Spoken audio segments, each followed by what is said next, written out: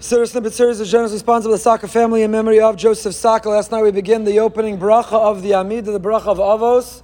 Chazal, as we mentioned, described not only the opening bracha, but the opening section, the open unit, the opening three brachos, as corresponding with Avram, Yitzchak, and Yaakov, the Birchas HaAvos.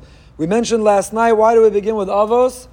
We should ostensibly begin with Gvura, Gvuros, Hashem's might, His unique and distinct power, what makes Him categorically different than everyone and everything else. Why are we out of order and why are we out of hierarchy? Start with Hashem's greatness, then move to the Avos. So we mentioned last night, first interpretation is the notion that we invoke the Avos as a matir. Rav Avigdor Miller says, who are we and what are we? To ask Him, to have a conversation with Him, to be in dialogue with Him. What's the matir? What enables or allows us? What gives us our license to even begin this conversation? What gives us a right to praise, to ask, and to thank Him? The fact that the precedent of the Avos, Avram, Yitzchak, and Yaakov do, and so we invoke that. The second reason which is offered is implicit in the words themselves. You know, sometimes when someone does a nice or a kind thing for us, we forget. We pay back that debt, we move on. Someone does something and it becomes part of history.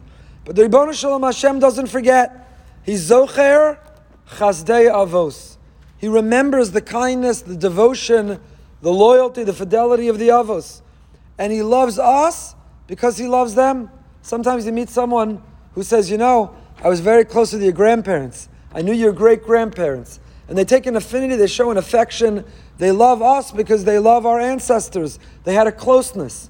We begin our Amidah, this conversation, we begin what ultimately will be an expression of our needs and our requests, our wants, by reminding Hashem, the Zocher Chasdei Avos. Hashem doesn't forget. He remembers.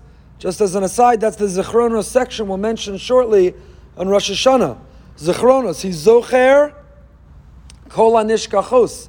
I'll give you a little Rosh Hashanah Siddur snippet bonus. What do you mean Zocher Kol HaNishkachos? He remembers that which is forgotten. Why don't we just say He's Zocher, He remembers everything? Why specifically do we highlight He remembers what's forgotten? He remembers everything. So several commentators bring down, they mention, He remembers what we choose to forget. Many people remember what they did right. They forget what they did wrong. Many remember when they behaved. They conveniently forget or erase when they misbehaved. So HaKadosh Baruch Hu Zocher, Davka specifically the Nishkachos. He remembers what we forgot. So if we remember the good things and we forget the bad things, He'll remember the bad things.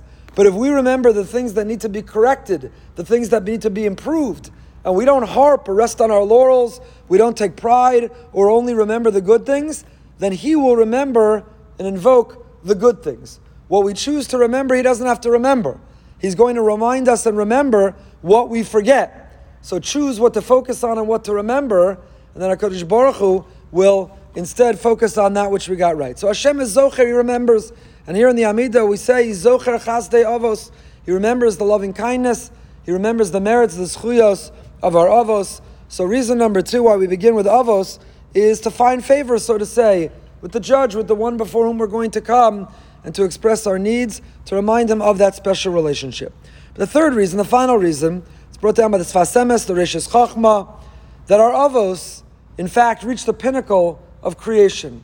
Our Avos led lives in which they were entirely dedicated to Hashem, to pursuing His mission, to be Marbek Kvod Shamayim, to pursue perfecting the world in His image and according to His vision.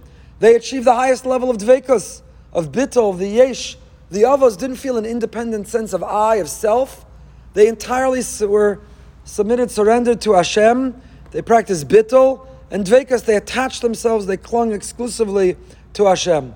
Chaim Volozhin of the Nefesh HaChaim writes that the Avos, their minds, were always on Hashem. In the back of their mind, even if they were doing something else, was always a mindfulness of the presence and the expectation and the responsibility that we have to Hashem. How did they do this? They didn't have the Torah per se, it wasn't yet given. They contemplated the wonders of creation, the wonders of the world. They saw Hashem everywhere around them.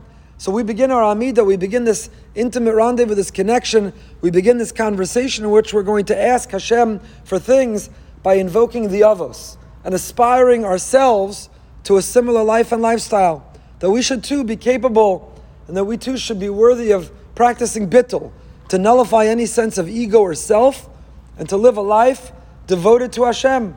Now, Hashem wants us to get pleasure and joy. Bittul doesn't mean you can't have a geschmack life. Enjoy life, but not to serve ourselves, but rather to transform the pleasure of this world as a means, as a channel, as a connection to grow close with Him.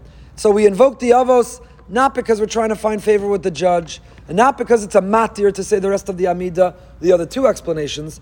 According to Sfas Emes and the Rishis Chochmah, we're invoking the Avos as our model to aspire to that level of a connection of Dveikus, to remember why we're here, what life is all about, and why, when He will answer us most favorably, we can nullify any sense of self and live in order to advance Him and His interests.